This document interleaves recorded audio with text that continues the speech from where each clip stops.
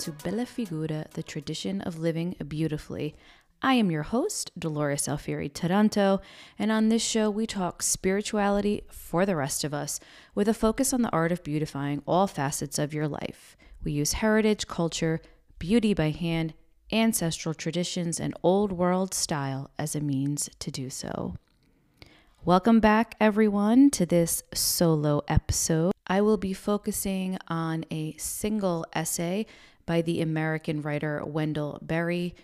Berry has been one of my favorite writers for decades now, and this essay in particular, which I'll tell you about in much more detail in a couple seconds here, is a really powerful one that really embodies a lot of what we talk about on this show.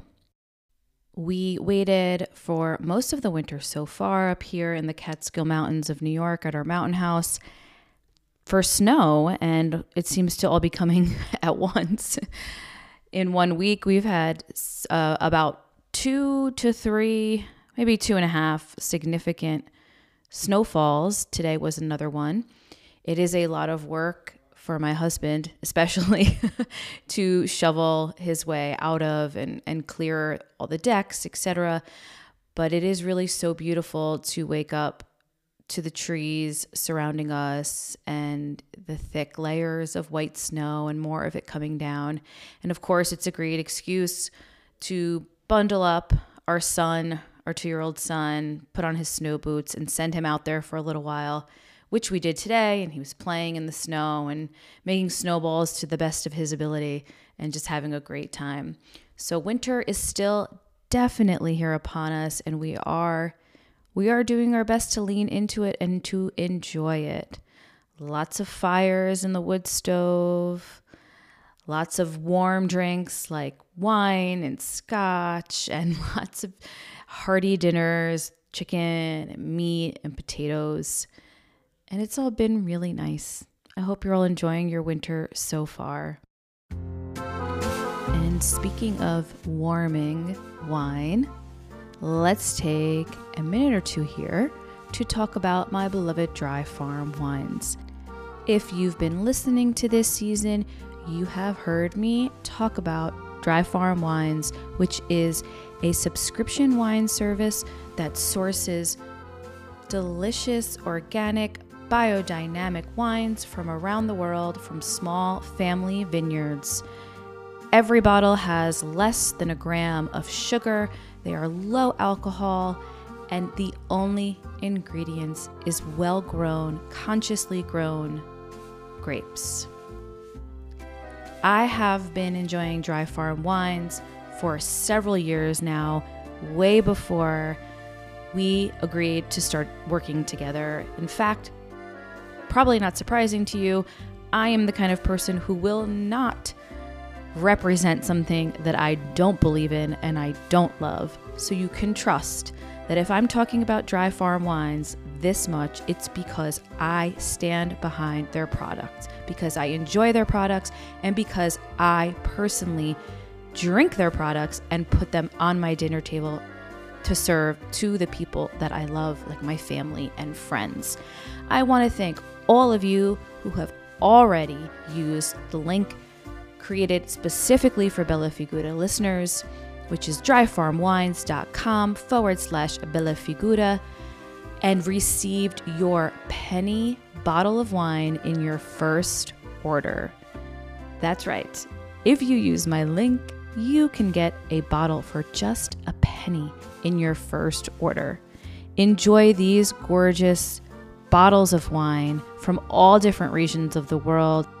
So many of the wines I receive are from some of my favorite places like France and Italy, and I just feel good opening up a bottle of one of these wines because I know that I'm treating my body well. I'm treating well the bodies of those that I'm serving the wine to, which again is usually people I love. And I know that the wine itself was made in accordance with things that matter to me, like land stewardship, taking care of the land, not using chemicals, not injuring wildlife, and just overall old world values that deeply resonate with me. So if you're interested in all of those things, and I think that if you're a listener of this podcast, you probably are, please use my link, dryfarmwines.com/Bella Figura to receive a bottle for just a penny in your first order. And I just like to add that these bottles of wine are a little more expensive than ones you're going to buy at the grocery store or the liquor store right off the shelf. But as I've said before, for that extra $10 to $15, you're getting wine that has no added toxins, no added dyes, no added chemicals, no added refined sugar, which those cheaper bottles, I promise you, have. There are a host, dozens, tens of dozens of chemicals and additives that wine companies are not required to tell you about on the labels. I say drink better, not more. Instead of buying 2 of those bottles, buy one beautiful one from Dry Farm and know that you are drinking wine in accordance with your values and your old world style. Again, that's dryfarmwines.com/Bella Figura for your penny bottle in your first order, and I will link to that in the show notes. And lastly, but not least, before we jump into talking about Wendell Berry's essay, just a reminder that I do have an online shop on Etsy where I am offering things that align with so many of the things we talk about on this show. Vintage items, jewelry that aligns with the things we discuss, and many of my photographs that also capture the beauty by hand, ancestral traditions, and old world style we all love so dearly. So please check out my shop. It's called Bella Figura Shop with 2 P's, etsy.com/shop/Bella Figura store, and I will link to that in the show notes. Okay, so for today's episode, I'm going to be talking about an essay titled Family Work by Wendell Berry, which was published in 1980. And if you follow me on Instagram, you probably saw a few weeks ago where I quoted an excerpt from this essay that resonated with many of you. And by the way, if you don't follow me on Instagram, you should. I am at Dolores_Alfieri_Taranto, and you can find that handle in the show notes as well. So I pulled together this bio of Wendell Berry from the Poetry Foundation's website. So let's start there by giving you a little bit of background on this writer. Poet, novelist, and environmentalist Wendell Berry lives in Port Royal, Kentucky, near his birthplace. Mistrustful of technology, he holds deep reverence for the land and is a staunch defender of agrarian values. He is the author of over 50 books of poetry, fiction, and essays. His poetry celebrates the holiness of life and everyday miracles often taken for granted. Critics and scholars have acknowledged Wendell Berry as a master of many literary genres, but whether he is writing poetry, fiction, or essays, his message is essentially the same. Humans must learn to live in harmony with the natural rhythms of the earth or perish. Berry further believes that traditional values such as marital fidelity and strong community ties are essential for the survival of humankind. At the time of this podcast's recording, Berry is 87 years old. So in a nutshell, to begin, we'll start with Berry's premise in this essay, Family Work. So he starts from the premise that good food and growing that food ourselves leads to healthier families. But even more so, it fosters a sense of connection within a family. It gives everyone responsibility. It transforms the home from a shelter, let's say, to a place to be. And I'm using be in the larger sense of live, exist, have one's being, dwell. So I'll start with quoting from the beginning of the essay. We like the thought that the outdoor work that improves our health should produce food of excellent quality that, in turn, also improves and safeguards our health. We like no less the thought that the home production of food can improve the quality of family life. Not only do we intend to give our children better food than we can buy for them at the store, we also know that growing and preparing food at home can provide family work for everybody. And by thus elaborating household chores and obligations, we hope to strengthen the bonds of interest, loyalty, affection, and cooperation that keep families together. So you see there in that opening passage, he's really getting at the fact that work, and kind of honestly, as we'll get into, an old-fashioned sense of work around the home, for the survival of the home, for the necessities of the home, fosters a sense of togetherness. Not really difficult to understand. I think that all of you listening can make that connection. But as with the other solo topics I've picked here, it's almost as if they're so obvious we don't see them. They're so right there. We don't really have the ability to break them down. And that's why I like doing these episodes and using these essays or books to give us some space and see them really clearly, so clearly that we can possibly even begin to implement changes in our lives because of the things that we now understand and can articulate.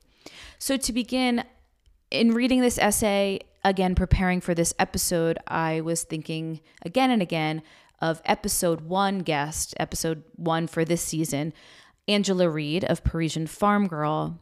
And in that episode, you can, of course, go back and listen to it if you haven't, and I'll link to it in the show notes. Angela explained that she basically started farming because she had children.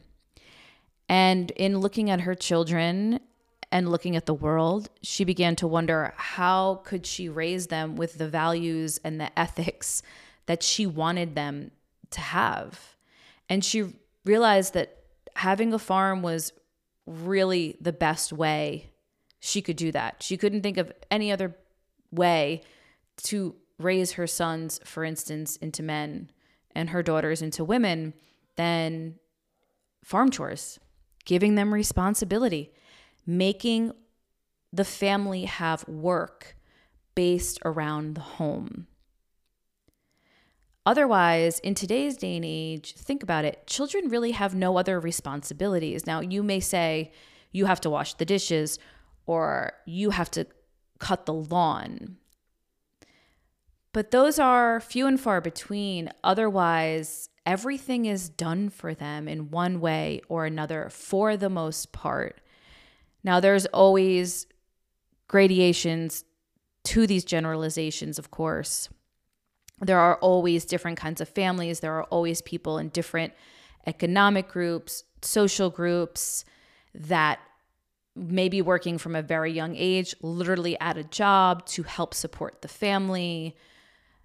So I understand that. Please know that I understand that. I am generalizing here grandly in the sense of the majority of America, and certainly the majority in the sense of what is expected of children and what is expected of families in accordance with society's current values. So just keep that in mind.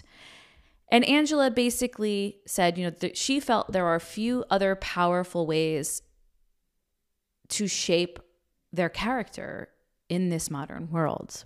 And to elaborate a little bit on that, I'm going to read again here from Berry's essay. 40 years ago, for most of our people, whether they lived in the country or in town, this was less an ideal than a necessity, enforced both by tradition and by need.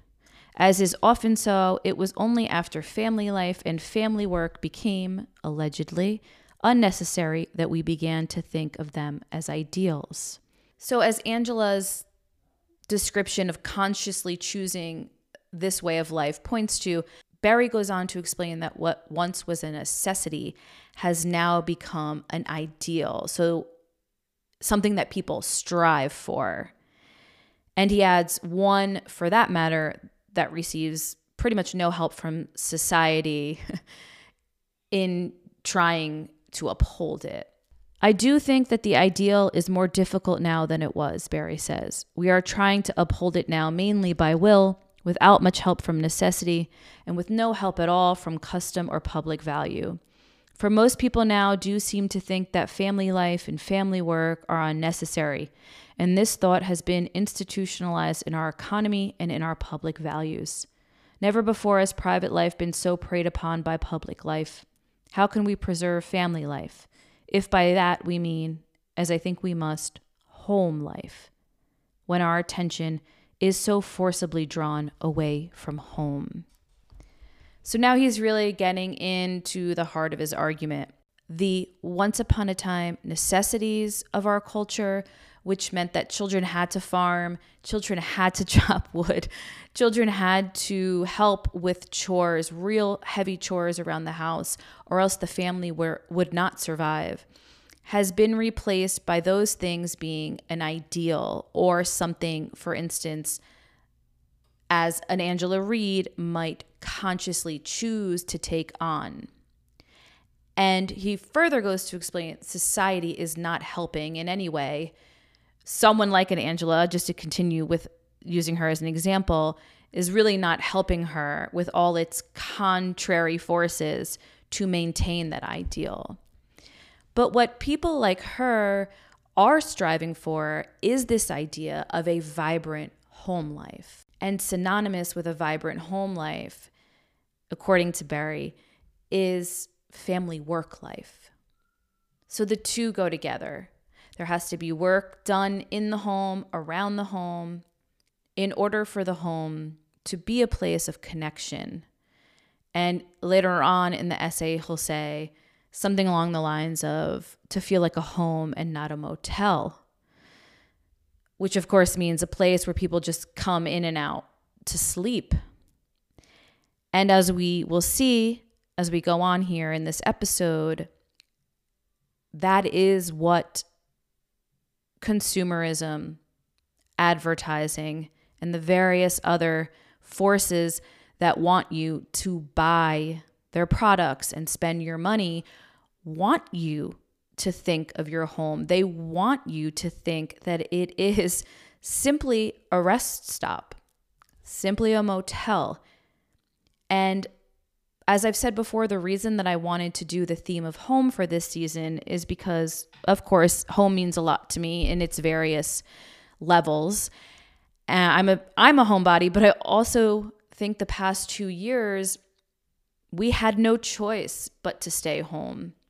We had no choice but to turn into this space that once upon a time was the world for so many people. It was an entire economic system, an entire ecosystem in some ways. And we were forced to revisit that idea.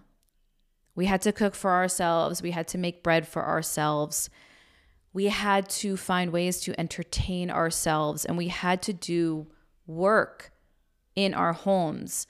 Now, I understand for many of us, the nature of that work was different. Perhaps we were working remotely, etc. But it also ignited a great interest in old school ways of taking care of ourselves in the home, like baking with sourdough and canning and baking bread and jarring and just cooking from scratch in general. People bought chickens and suddenly wanted to have mini farms in their backyards so they could grow and tend to their own food production, their own eggs, possibly if they were brave enough, their own meat. So what created this big shift from the home being the center of our worlds to a place that we really just come into to sleep, watch television, and leave? Barry says automobiles, supposedly cheap fuel, and television. To begin, Barry really places the blame on television. And I think, having published this essay in 1980, that possibly what he really means is advertising, which, of course, as we know today, is literally everywhere.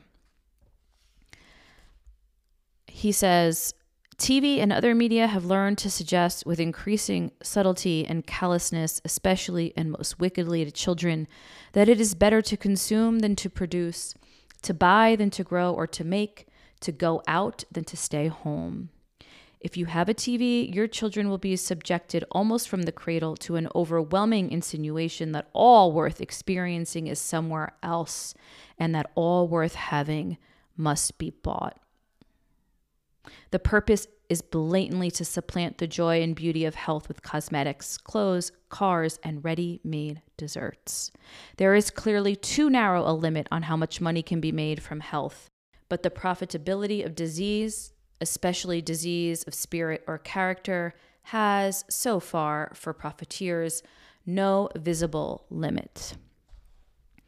Now, that essay was written 40 years ago, and the idea that illness is profitable has not gone away by a long shot. If anything, it is only more true today than it was. So underlying this argument is the idea that your home life, your self-sustaining home life, full of good food you grow yourself or largely grow yourself, or even grow a little bit of it yourself, in a home where the family all has work to do around the home to keep it going and to keep themselves together, and where the television is not the focus of the home, that is a threat to the profitability of all these other entities and forces that need you to buy their products, to buy their ready-made desserts, their cosmetics, their clothes, and their cars. If you don't need those things anymore, they will not make their billions. So interestingly, I can't help as I read this to wonder what he might think of subscription services where there are no commercials and where parents can choose what content to play for their children, or for instance, something like the Italian language cartoon subscription that I pay for my son. And when he does watch it, he repeats all the words beautifully in a wonderful Italian accent. My point here being, television today is drastically different from 1980s television or late 70s television, where you were watching several cable channels with their commercials, with whatever they presented to you, with whatever product they were pushing. So while I do think the greater issue of television is something to discuss, and I will here in a second, I just want to point that out, that we may be in a time where possibly, just possibly, or perhaps I'm hoping, we can balance that out a little bit. We do consciously try to limit not only our son's television intake, but also our own. I mean, we fail at times, to be sure. When it's 7 degrees outside and the second snowfall of the week is coming down, the sofa, a movie, and a blanket are really calling to us. But again, we just try to be aware of what it is he's watching, and really almost never watch anything that has commercials, because they just invade your home with such chaos and racket and static noise that none of us needs. I think what my husband and I worry about more is another thing season 1 guest Angela Reed brought up, which is the idea that we humans are bent toward laziness. We are bent toward the easy path. We have to push ourselves, we have to motivate ourselves to keep going and be productive and to challenge ourselves.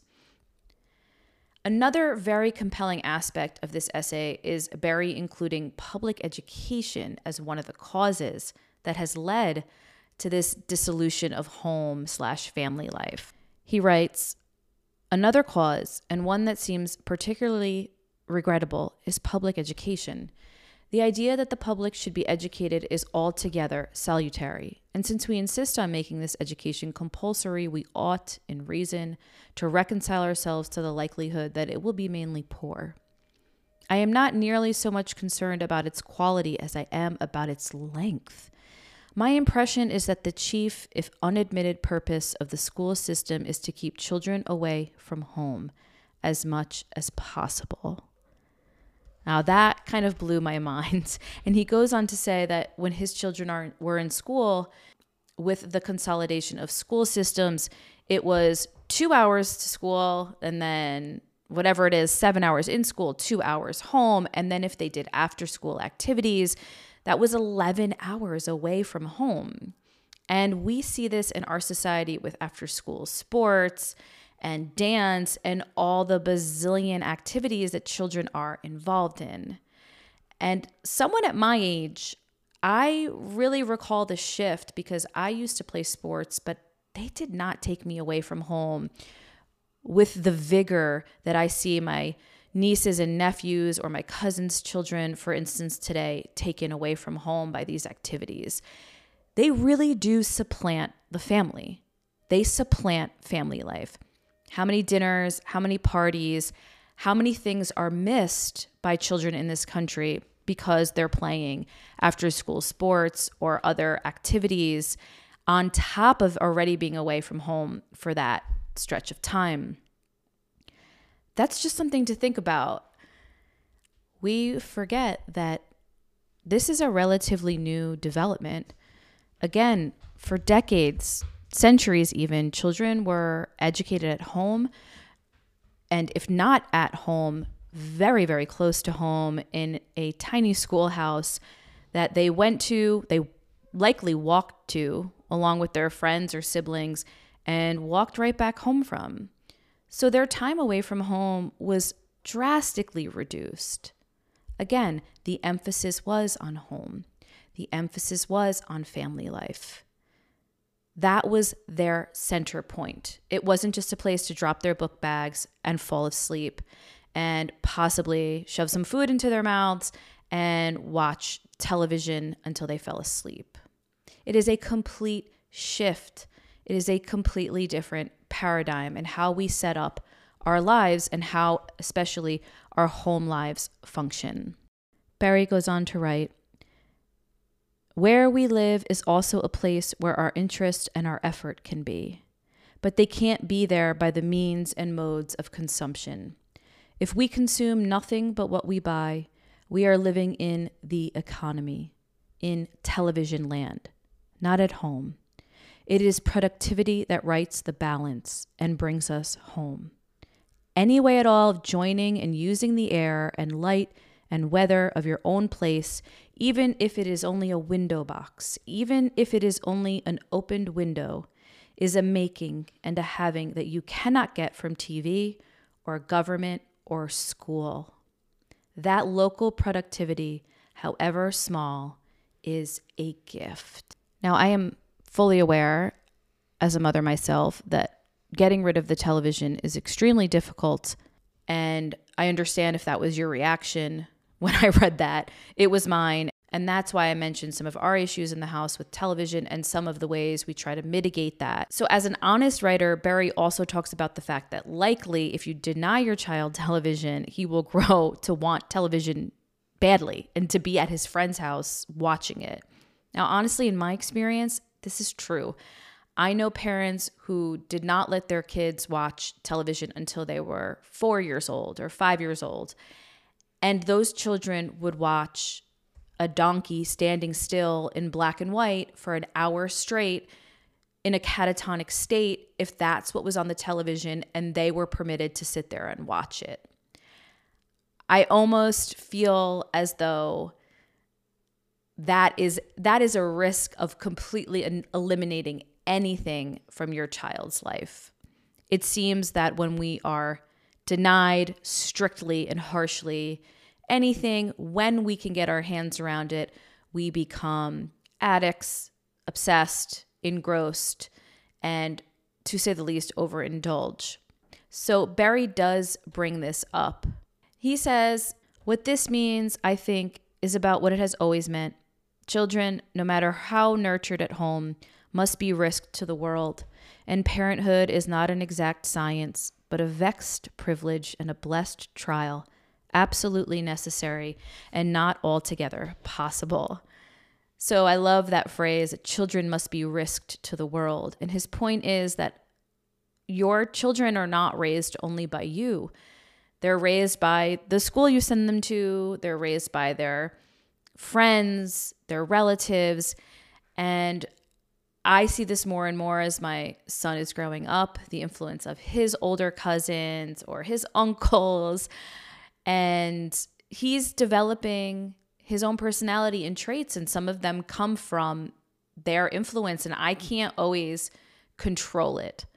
So, for instance, just to reference again to the television, another reason why I try to be kind of zen as much as possible with the television is we often leave him with family. My mother most often, and my mother is an older, widowed Italian woman, and I'm not going to tell her she has to have the television off all of the hours that she's watching my son because she watches him a lot. So it's not fair to her. I'm not going to impose that on her. That is a moment where I have to accept that children must be risked to the world. Now, of course, I trust her, and he's in the best hands he can possibly be. But that's just an example. At some point, your control has to loosen. Your grip has to loosen. Now, of course, I do, however, tell her that I don't want her putting on Nickelodeon or any of the other kids' cartoons you find on cable television, because not only are they as empty as a cake made with refined white sugar, they are loaded with commercials, which is exactly the evil, if I may. It's exactly the damage that Barry is pointing to.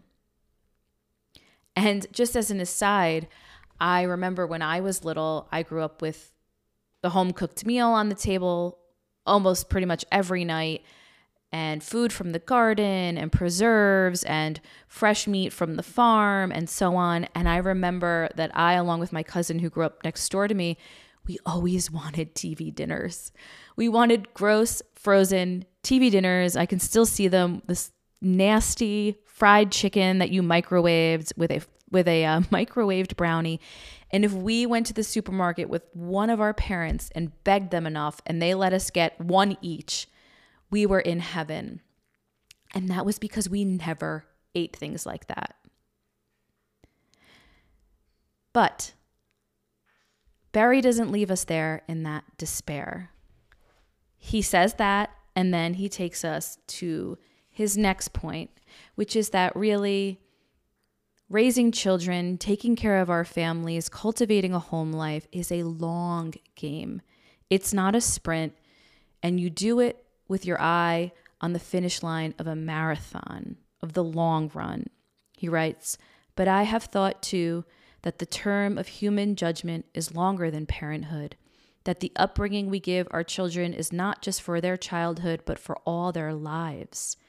And it is surely the duty of the older generation to be embarrassingly old-fashioned, for the claims of the, quote, newness of any younger generation are mostly frivolous. The young are born to the human condition more than to their time, and they face mainly the same trials and obligations as their elders have faced." So he's saying we raise our children for all their lives, not just childhood. And I'm a perfect example of that. There I was as a child wanting to eat the TV dinners because they were denied to me. And on occasion, it really was very rarely, but on occasion, I got them. But overall, it was not accepted. It was not what we did. And I may have wanted and desired that as a child, and perhaps my parents thought they were failing. But look at me now, just as it turned out to be with my parents. While I may have wanted those as a child, here I am as an adult, gardening, canning, cooking from scratch. And it's all a direct result of my upbringing. My parents stayed the course. They stuck with what they knew was right because they were thinking of the long road. They were thinking of me later on in life as an adult. And they knew that they were instilling those things in me for not just my childhood, but my entire life. And I'll read the end of this essay here. "The real failure," Barry writes, "is to give in.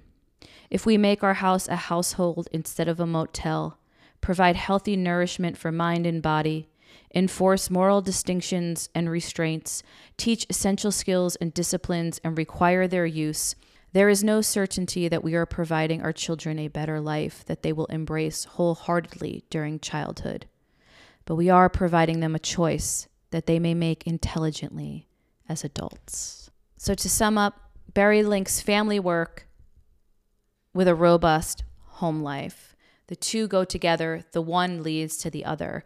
And if there is no family work to do together, it becomes difficult to keep home, and by that he means family, life intact.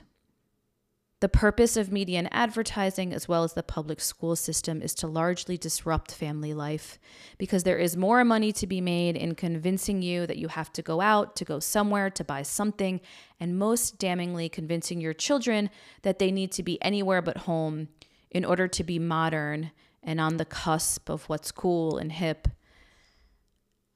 I mean, I didn't realize until I got older, but it seemed growing up, and as we got, to college and in our 20s, those of us who went to college, that it seemed a badge of success if you left our hometown. And we didn't grow up, in the middle of nowhere. We grew up right outside New York City, in a suburb outside New York City. And even still, that push that you have to leave home, that being gone equals success, that push that home is a place you are not supposed to settle into, was so pervasive that it seemed everybody felt it didn't even matter necessarily where they went. They just had to get out. And I realize now that that is a direct result of all these things that Berry is writing about. It's the media, it's companies, it's advertising, teaching us from a very young age that anywhere but home is better. That we need to be spending our money, that we need to be out in restaurants, out at clubs, whatever it is, constantly in order to be alive. So I wanted to highlight this essay because I think you guys will really appreciate its tenets. This is, of course, not an exhaustive conversation. I mean, I've spent the entire season pretty much in different ways talking about this. So this was just one more aspect. And I hope that it helps you just look at things a little differently, perhaps articulate them more clearly so that we can see what we're really dealing with here in this modern world. And perhaps do our best to adjust so that we live a real life, a real, honest, true, deep life that goes past all the things we're fed and taught and told by people who just want to push us out of our homes, away from our families, and get our money in their pockets. Thank you so much for joining me in this episode. We will be back next week with a final episode of season 2 where the theme is home. And after that episode, I will take a short 2-week break, and then I will be back with season 3, which has a brand new theme that I will announce later on at the beginning of season 3. So stay tuned. If you're not following the show on iTunes or Spotify, please do so that you will know when a new episode is published. It'll automatically show up in your feed. Here's to knowing your roots and cultivating a beautiful life from their power.